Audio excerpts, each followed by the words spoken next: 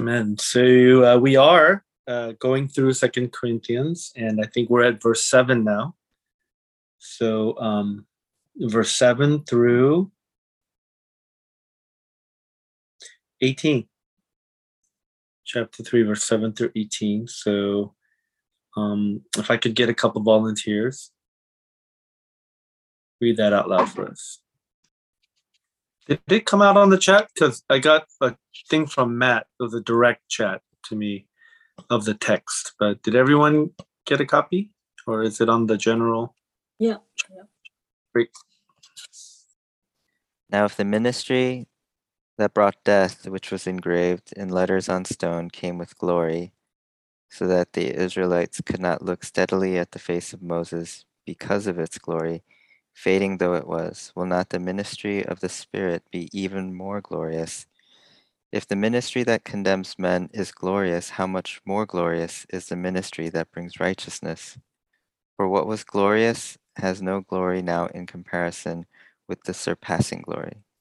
And if what was fading away came with glory, how much greater is the glory of that which lasts? Therefore, since we have such a hope, we are very bold. We are not like Moses, who would put a veil over his face to prevent the Israelites from seeing the end of what was passing away. But their minds were made dull, for to this day the same veil remains when the old covenant is read. It has not been removed, because only in Christ is it taken away. Even to this day, when Moses is read, a veil covers their hearts. But whenever anyone turns to the Lord, the veil is taken away.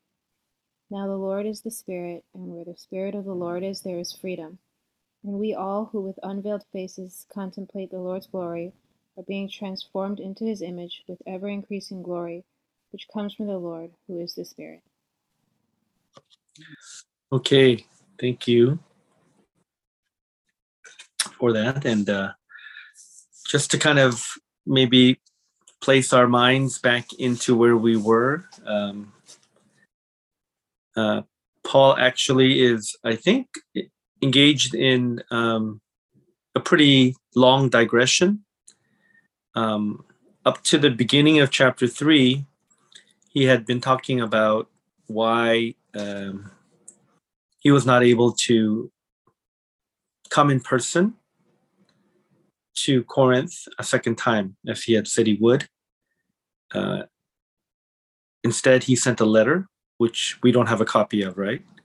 What I've called 1.5 Corinthians. And he gets to the first couple of verses of chapter 3 and talks about how, I think, interested or how important it was to him to see how the Corinthians reacted to that letter. He was hoping to find Titus, who had spent time with the Corinthians and maybe even had delivered the letter, to see how they had processed. But at their rendezvous point, Titus was nowhere to be found. And so Paul decides to move on to his next ministry location. And as he does so, he does it with a heavy heart. But as we talked about last time, that faith, that act of faith, brought encouragement from God. The Lord supported him and strengthened him. And we talked a lot about the procession and the fragrance and all that last time. And he's been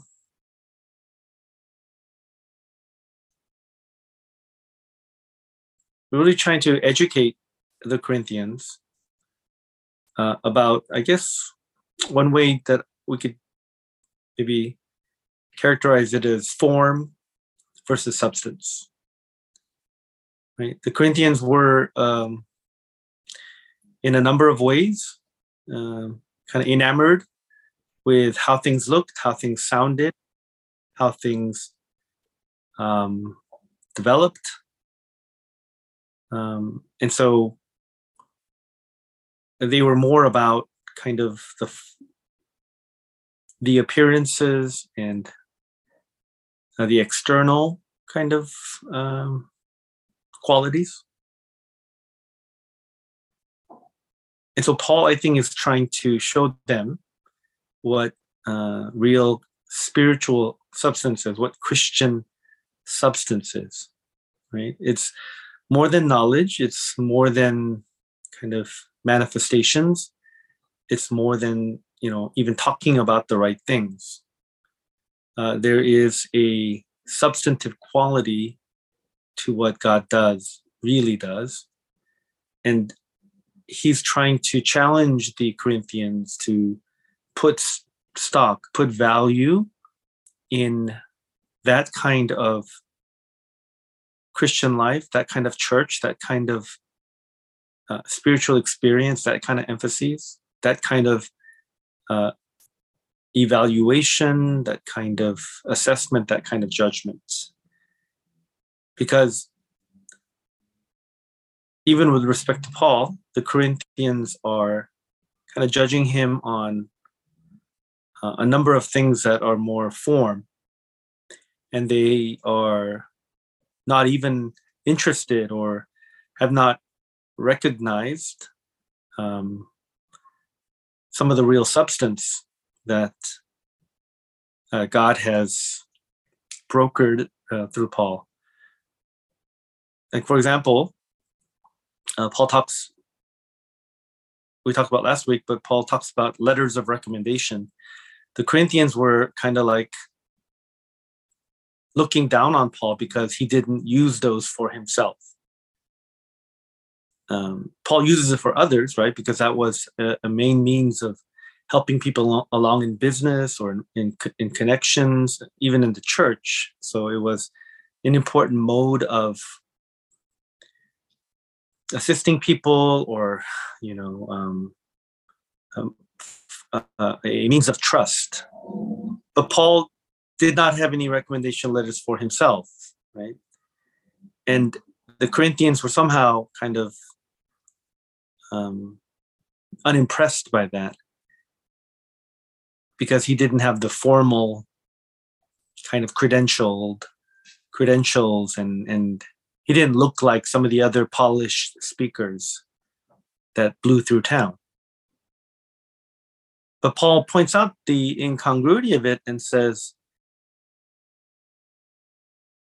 I don't need recommendation letters, at least for you guys, because it was through my preaching that you guys became believers, that your very existence as a church is proof of my qualifications and my spiritual authority.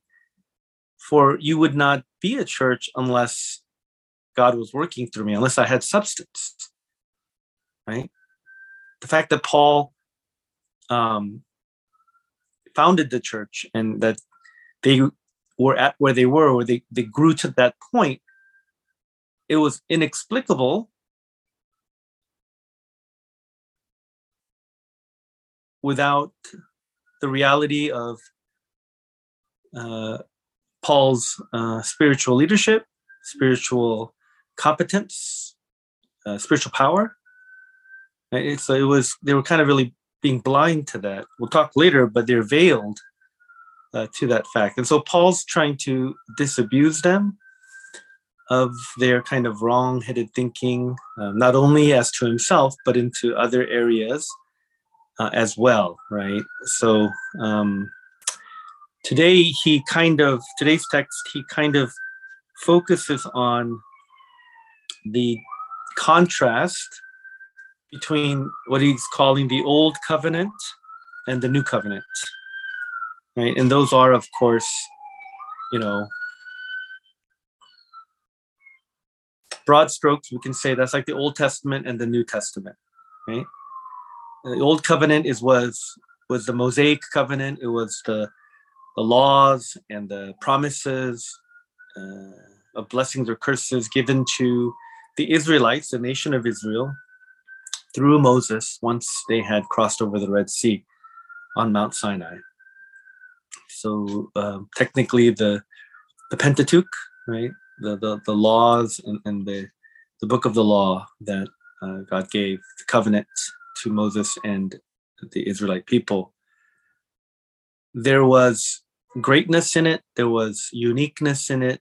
It really was, at its time, an advanced religious, an advanced religion, right? An approach to God, and the theological depth of it was unparalleled at that time. Maybe even now, it stands in kind of high estimation, even among comparative religion scholars. But in Jesus Christ, in the New Testament era, he is the new covenant, right? His body and blood, the breaking and shedding, respectively, established a new covenant, which you could say it a lot of different ways, right? You could say that it fulfilled the old covenant, that it consummated it, that it even superseded it, it perfected it, it made the old one obsolete. I mean, there are many kind of ways to approach that, but what Paul's trying to, I think, emphasize here is that the superiority, the vast superiority, even supremacy of the new covenant over the old. And what he's, I think, saying is that as a minister of the new covenant, and he's trying to get the Corinthians to see themselves as a church that was born and has to grow as a new covenant church. And yet some of their, I think what he's doing is some of their pride, some of their self kind of, their ignorant self-evaluations are based on kind of the form of the old covenant. And so he's trying to kind of get them to see what's wrong. And he introduces it. It came out, the introduction of it came out last week when he's talking about letters of recommendation. He kind of stays on this like letter or letter of the law, written law, things that were engraved in stone, just kind of things that are material based, right? Which were special, which indeed were like, can you imagine Moses coming down from the mountain with the 10 Commandments, which he actually broke, but they were inscribed by the finger of God, right? And then, after he broke it at the golden calf, he had to go get a new set. And I believe that he wrote it. God told him what to write. But be that as it may, the fact that God's, kind of direct utterances, what God commanded, were, recorded, were imprinted on a piece of stone. I mean, that's just like archaeologically speaking and culturally, historically, religiously, just pretty amazing stuff. And yet Paul's right. He's saying here that compared to the letter or the law or the things written on stone, there's something much better now. And that's the law, that's the truth, that's the gospel, that's God's word written on our hearts, right? So substantively, the law engraved on our hearts is superior to the law engraved on stone. And yet the people of God, the Israelites, preferred the stone, right? To them, that was what was more important. And same thing with like the temple, right? It's not mentioned here, but they loved the temple. The temple was super glorious. It was magnificent. It was like a wonder of the world, right? And yet it was just a facade. It was a building with a facade. It was made out of man-made, synthetic material, shaped, fashioned from natural resources. But nonetheless, it was just a kind of a symbolic presence. Yes, God's presence dwelt, on the cherubim, which was part of the Ark of the Covenant, which was housed in the Holy of Holies and in the elaborate temple, et cetera, et cetera. And yet, when Jesus came, he says, destroy that temple and I will rebuild it in 3 days. He redefines what temple is, what the temple was, and it was his body, right? So here we have a living temple. We have a walking temple. We have the real temple. We have the actual Son of God, not just a mere presence or a symbolic presence or a partial presence. It was the full presence. Jesus Christ came full of grace and truth. And so the substance was the spiritual temple, who is Jesus Christ, and a relationship with him. But somehow the veil kept the Corinthians and the Israelites and others from understanding that, appreciating that, marveling in that. The Israelites preferred the glory of the old temple. But it was obviously flawed because it was razed, R-A-Z-E-D, many times, or a couple of times, significantly, and it's not been rebuilt. So again, the power of the new covenant, the real covenant, the living covenant, over the first / symbolic / precursor / shadow / old covenant, right? Is, I think, some of the theology that Paul is kind of trying to establish here. This is less kind of like,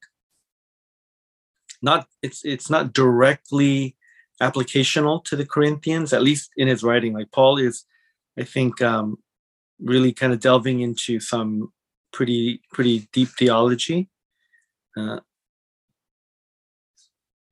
So at the end, or at junctures of tonight, it'll be helpful for us to think about, like, how does this apply to me, right? How is it applying to the Corinthians? What was Paul other than just trying to teach them what was erroneous, trying to correct their error? How might they and we kind of incarnate this into ourselves? Okay, that was a long intro. I think there's 3 things for us to look at. First is glory, 3 concepts. Glory. Second is veil or veiling, and third is freedom. Okay, so let's talk about glory, right? Can I hear from you guys? And again, I'm on the phone, so I'm not sure. I'll have to guess who's speaking. But if you guys, and I guess you can put it on the chat too. But what do you see there about glory that strikes you or is interesting or can be made about the glory of the old versus the glory of the new? Are you asking what we find striking, or just something that speaks to us about the way they describe glory? Is that the question? Yes. Okay. For me, I think the one thing I think about as I was reading the passage is it's not a glory. It's it's a glory that God wants us to face, like head on, kind of. And I kind of got that from verse 13 about, we're not like Moses, who would put a veil over his face. I thought that was cool, that he's basically saying, we're not going to shy away from it. That's how I interpreted that. Okay, thank you. I guess maybe one of the things that just strikes me is that because it talks about glory so much, it's it's sort of almost like a hierarchy of glories, and these are things that, because of that, we should be more I guess, appreciating these, the ministry of the Spirit more than the ministry of death that came through the law and things like that. But I guess for me, I don't think about glory that much. I don't think of it as something like I'm really, maybe I should more, that I want to like bask in God's glory somehow. Like maybe, my own thinking or perspective is like too earthbound, and the things that I look for from God are much more sort of human level. But I think, and then at the end, but I really, I don't know, this verse. Do we go to verse 18 has always kind of struck me, though, just that it's not only like by seeking God's glory that because God is glorious, we want to seek His glory, or because the ministry of the Spirit is glorious, and so that's that's something that we want to look to. But it's like, as we gaze into God's glory and are, I don't know, just kind of in its presence or affected by it, that we somehow become changed by that, and that glory somehow becomes, I don't know, not only part of our experience, but like we emanate that somehow. I don't know. It's sort of always made me kind of think, but haven't really fully understood like how it plays out in like my own Christian life, I guess. A lot of good stuff there. Anyone else? Okay. So I guess, sorry, maybe for one point. So I guess the way I was reading it is that, how I was saying in the beginning, that even as glorious as it was through Moses, and how the Israelites had to cover his face from the glory that was radiant from his face, I guess in comparison to that, how much more it is that it will be glorious when each of our face, I guess, or each of us are a reflection of God's glory. Like how much even better it is that through Christ Jesus that we are the imitation of God's, the image of God and His glory. Not sure if that makes sense, but that's how I read it. Yeah. So Alice's thought, I'm going to hold off, or let's revisit that when we talk about veiling. But some of the stuff that Peter said and Matt said about kind of the source of glory, or the hierarchy of glories, I think the term Peter used, right? So I was thinking, like, as an analogy, thinking about the moon and the sun, right? Like the moon is like the old covenant. Sorry, Young and Linda. But it's the old covenant where it's beautiful, and it's illuminative, but it's not its own source, right? It's the reflection. It's the light that comes from the sun that lights up the moon, and there's just a lot of great things about it. But that's the glory of the old covenant.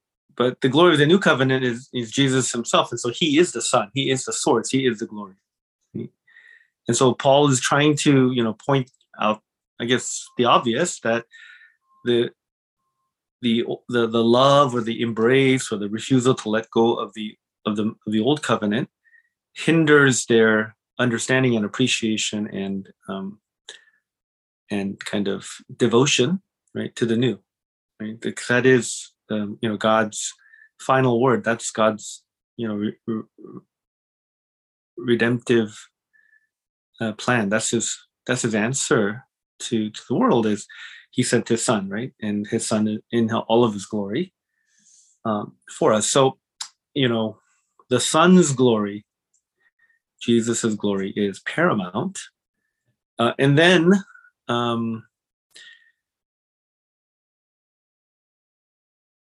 it's a new day that we no longer. So the believers now can directly reflect the glory of the Son. So I guess like a mirror, we can be mirrors, which, if you catch it at the right angle, it's, I think, brighter than the moon. We can reflect the glory of God if we let it, if we are submissive, if we understand it, if we align ourselves, if we change, if we want it, if that's important to us. So the hierarchy of glories has to include like almost a desire component. I think what, trying to take my analogy too far, is to say that the Israelites, or the people that he's saying has a veil over their hearts, are trying to reflect the moon, right? So the sun to the moon to themselves, and this is great. It's ethereal. It's wonderful. It's romantic or whatever, but it's nothing compared to actually reflecting the sun, right? Or the sun is, of course, the sun is the highest picture or expression of it. So I think that how I want us to take the application, right? And I think that's some more of what Peter said is, to ask the simple question: am I reflecting God's glory in my life?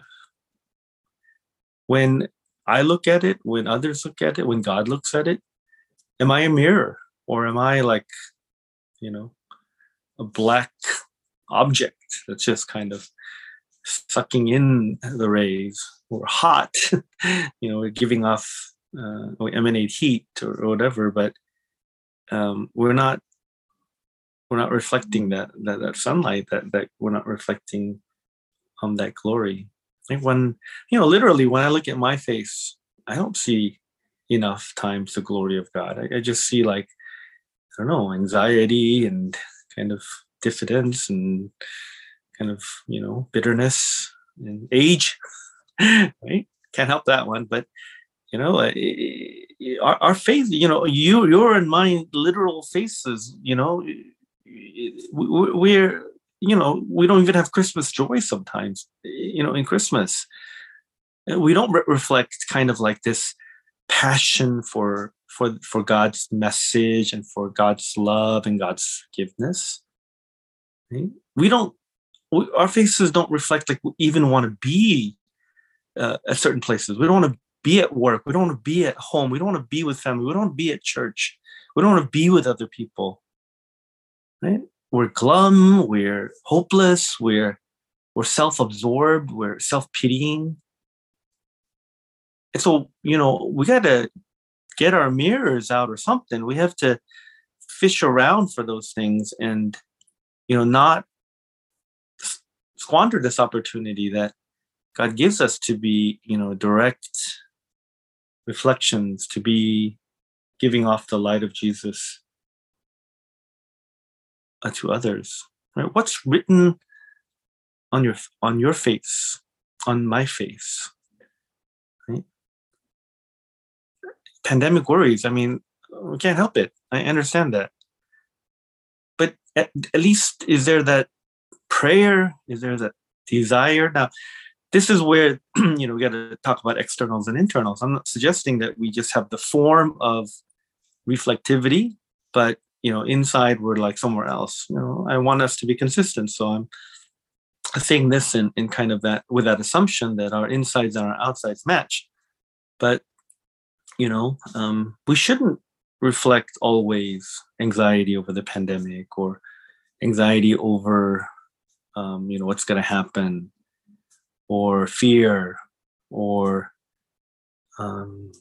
apathy, or, being frustrated, or being fed up, or being unhappy, right? I mean, if that's the way we are, that's the way we are. Again, I prefer that we didn't fake it.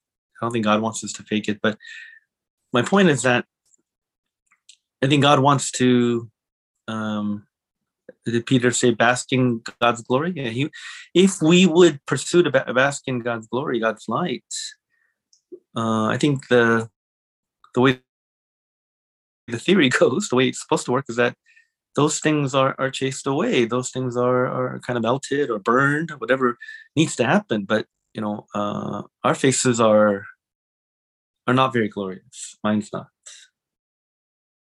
And we can explain or kind of have rationale for why that's the case. But in the light of verses, these verses, I don't think they hold water before God. Right? So to ask the Lord, help me. Let's just start with the fruit of the Holy Spirit: right? Love, joy, peace, patience, kindness, goodness, faithfulness, gentleness, self-control.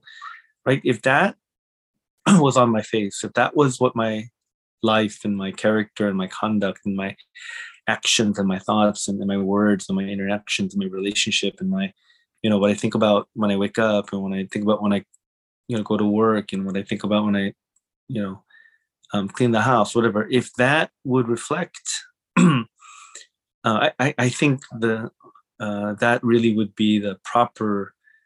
If the fruit of the Spirit was evident, that would be the proper. The glory, right?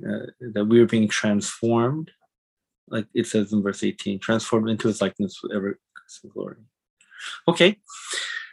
So Alice has already helped us with the veiling part, that we should not veil. Any other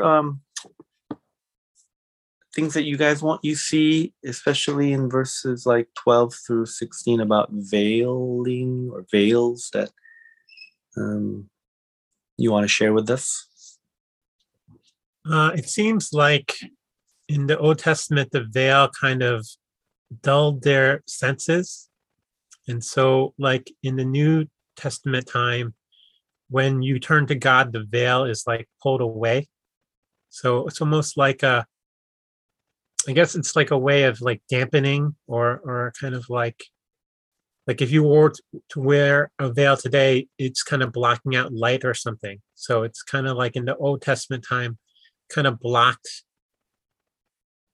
them from God. But when they turn to Jesus, that kind of gets pulled away. Yeah, I like that. That's an awesome word, Matt. Dampening. Thank you. Any other observations from you guys? Okay. I think it helped me to think of it as kind of a two-way, so both ways. So a veil which keeps others or keeps me, let's start with me, from really seeing the glory of God, right? So I don't know if Paul is kind of, let me say this carefully, criticizing Moses a little bit, right? But he seems to be saying here that Moses put a veil over his face, verse 13, to keep the Israelites from gazing at it while the radiance was fading away. So somehow it could be read as Moses put a veil so that the Israelites didn't really know what was going on with the glory. Like it almost suggests that Moses didn't want to show them that it was kind of fading away, that the old covenant or the Mosaic covenant was whatever, it wasn't really helping them as much as he wanted them to think. I think that's probably not right to say that. And some commentators said that, right? But if we read the actual account of this, what Moses did, it says that the Israelites were afraid of God's glory. Like Moses shone so much, like you see light like pouring out of someone's head, like a space alien or something, right? Then they were so afraid that Moses had to veil it to protect them or to not make them afraid. But I wonder if the suggestion here is that in the process of kind of veiling it so that they wouldn't be afraid, to assuage their fear, what ended up happening, right, was that the veil kept the Israelites, to keep the metaphor, in the dark. That somehow there was something in the way. There was, as Matt said, a dampening effect, so that when God spoke, when God did, when God moved, when God really was trying to, fire up the Israelites, it had kind of like a more of a kind of a depleted or diluted effect. It was dampened, right, by the full power, the full radiance, the full glory, the full effect kind of didn't impact the Israelites as it might have. Now, I don't know what Moses could have done, right?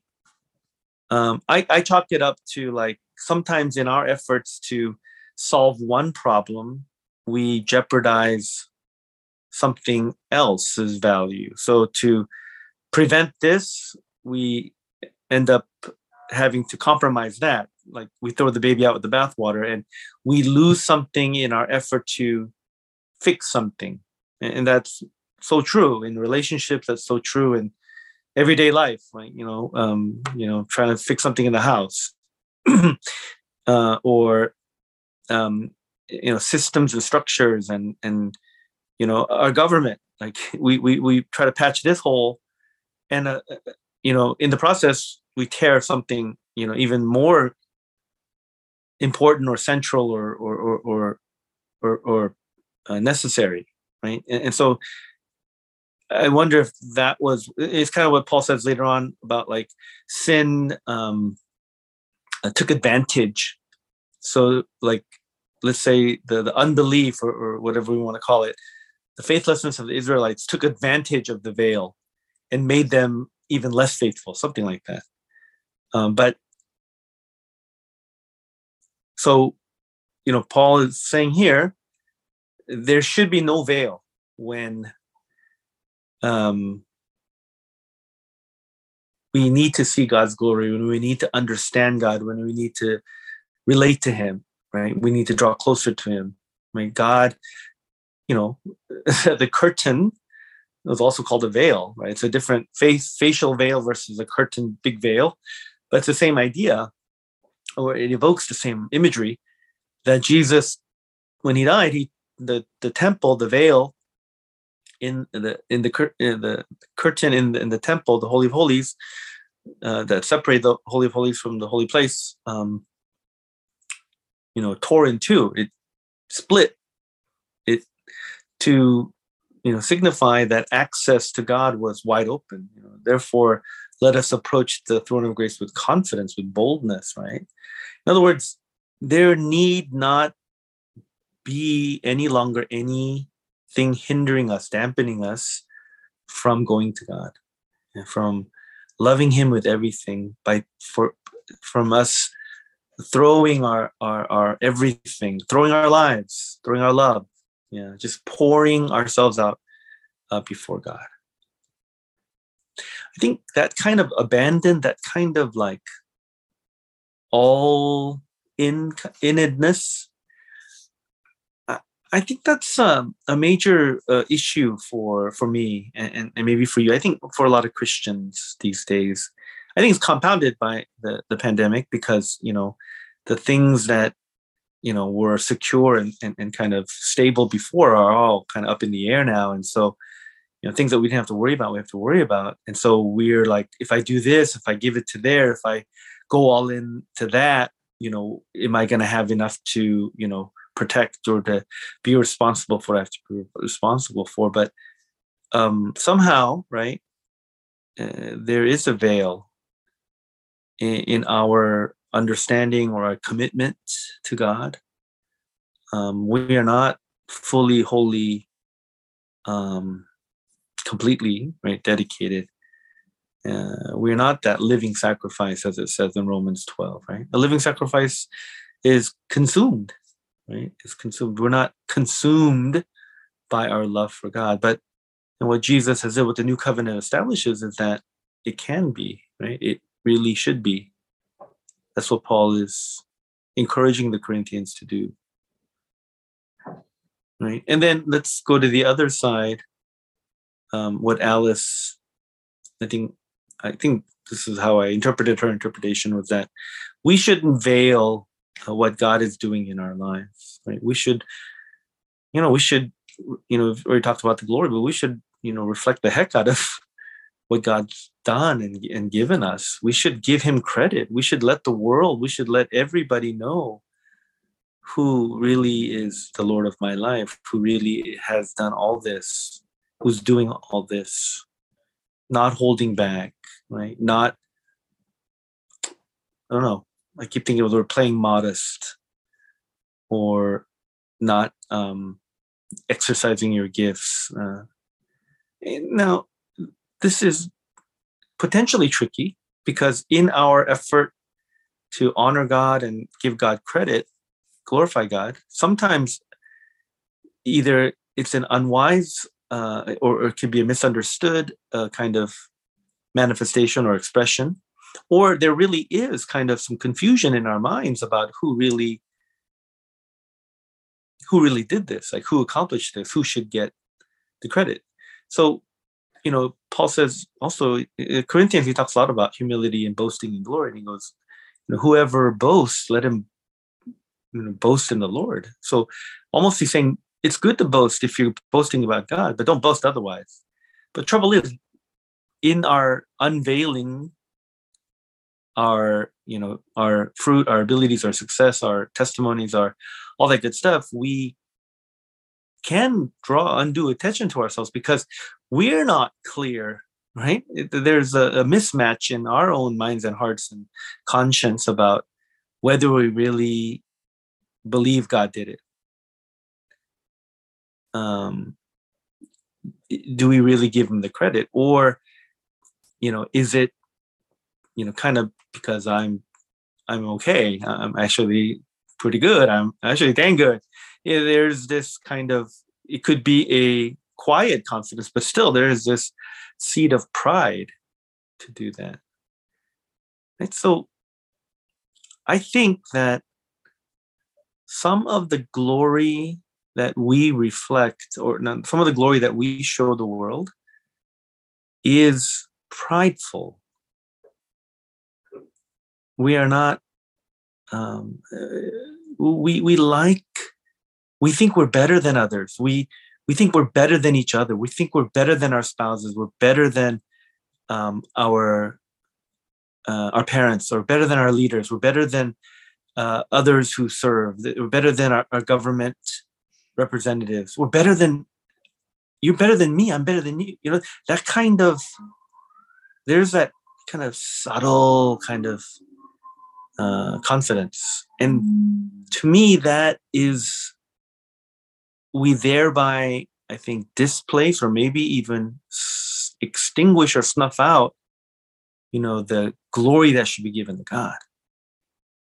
Right? So we, in our veiling, in our, expressions, we, by not really acknowledging the source, we veil others from seeing God. And what we're doing is we're showing ourselves, right? I don't think that works in the long run. Right? Eventually it'll catch up to us. Eventually it'll, the weakness of that, the flimsiness of that kind of spiritual life will show, right? That we really, credit ourselves, or we think we're something. You'll see that in the family will be shaky, the friendship will be shaky, the spiritual church will be shaky, the even the professionalism, your career will be shaky, your life will be shaky, right? Because we're kind of, ultimately living a lie. We're saying, I did this, I should get credit, when those who have experienced a new covenant really have to confess, must confess that it's all God, right? It's glory to God. It's whether you eat or drink or whatever you do it all for the glory of God. Only Jesus alone. And I think our both blatant and more subtle, again, I use that word, more nuanced, how about that, attempts to get some credit or to get some kudos, to show ourselves to be even tiny bit better than others, that really can veil the glory that God has freely given us, right? So to kind of identify that veil that I'm kind of putting up, that I am hiding, and that I'm whatever. Again, that's where dampening God's reflection, ways in which I cling to my own significance. Okay, finish with a short thing. It doesn't say much about it, so I don't have much to say about it. So I hope you have more to say about it. But freedom. How do you guys take that concept or that idea there? That why does Paul talk about freedom here? What's he trying to say? I think freedom comes because the veil is removed. That means, I guess there's a direct knowledge of God's will, and then if we know what God's will is, and we obey it, and when we do things, and then there's no fear. I guess that's kind of the freedom, because we have a kind of a direct knowledge of what God's will is. Okay, that's along the lines I was thinking. So let's revisit that. Thanks, Hante. Other contributions about freedom? I guess I wonder if it's connected to, sort of, again, like comparing the ministry of the law, or that came through, what was written in stone that brought death, and contrasting like the ministry of the Spirit as being something different. So I guess bringing, freedom from that bondage, or, whatever that brings us down and leads to death eventually. And I guess I don't know, I guess it just, where my mind keeps kind of going is to this question of the transformation, that the ministry of the Spirit is like a transformative power that brings a freedom and life, and something that's much more glorious than the preceding, I guess, covenant. Yeah, I find that helpful. I'll give another chance for anyone else to add, but I'd like to speak on that too.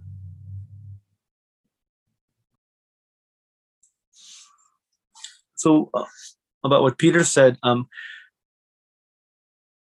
was thinking, and this just might be my own lens, but I think in general, the old covenant, at least the way that the Israelites took it, was kind of restrictive, right? The thou shalt nots, and kind of like, the legalism that was kind of rampant, and it probably, one of the big things, the heresies that Paul had to combat was, Judaizers who said you have to keep the law, which was kind of like that. Whereas the new covenant and relationship with Jesus, a ministry of that, the Holy Spirit's work, is liberating, right? We do it not because we're coerced or compelled or forced or commanded to, but because we want to, because we're driven by love, and love is free.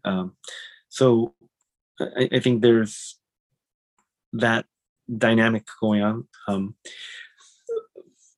But in addition, taking what Hanfei said, so I kind of stumbled in my own trying to work it out, but like verse 12 was helpful to me.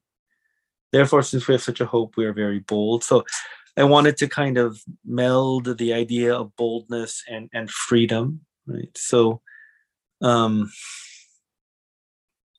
think what Paul, I think this is what I heard from Hanfei, is that as the veil is removed, not only do we have the knowledge of what God wants us to do, but we have everything.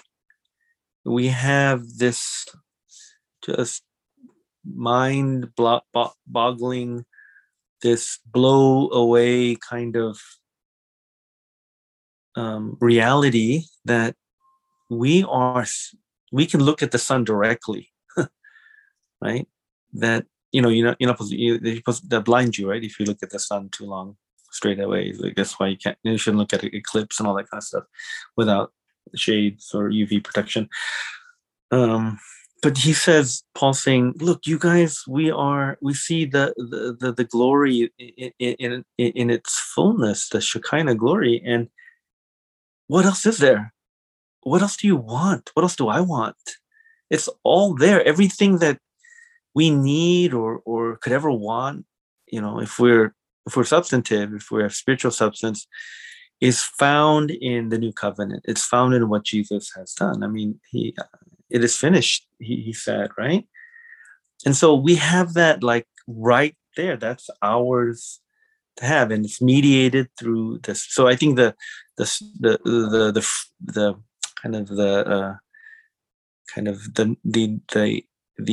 dematerialization, or the what the Spirit does, right? The Spirit in contrast to the earth or the earthly things, right? The sinful nature. In the same way, when we think about the ability of the Spirit to be like ubiquitous and incorporeal and just can be anywhere at any time, that kind of liberation is I think what he's trying to evoke or kind of convince the Corinthians that they have. Like, let's stop worrying about the stuff that you guys are kind of weighed down with. The small, the petty, the things that are so kind of temporal, right? Limited. That's all insignificant now.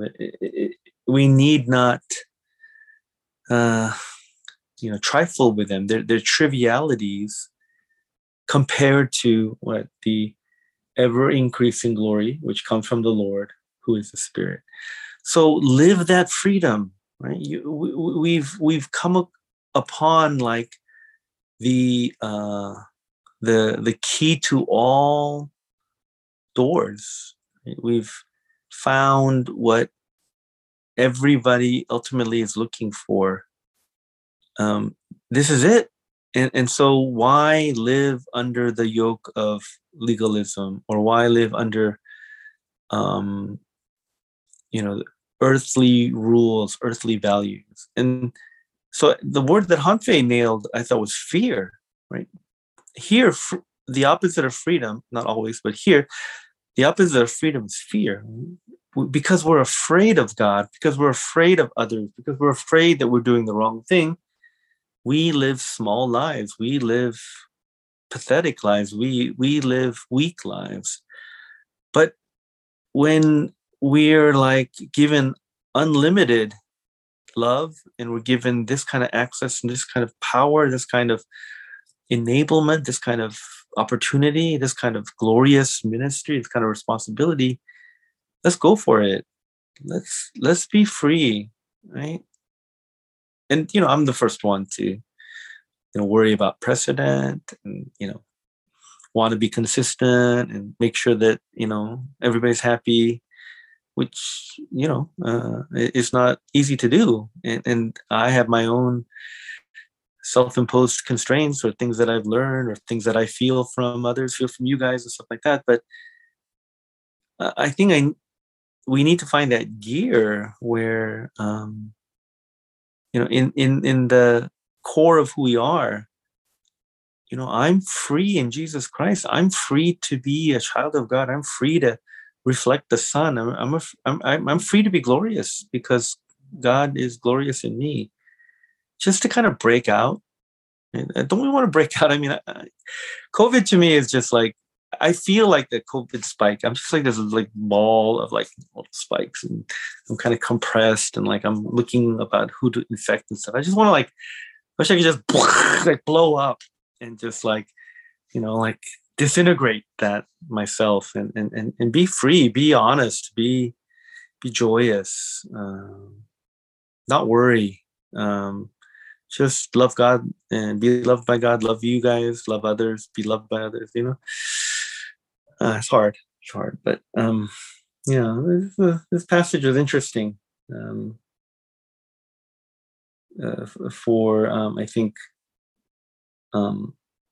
the sense of what kind of the I don't know. I just feel like Paul is like really revving, vroom, vroom, vroom, right? And like it's time to peel away and like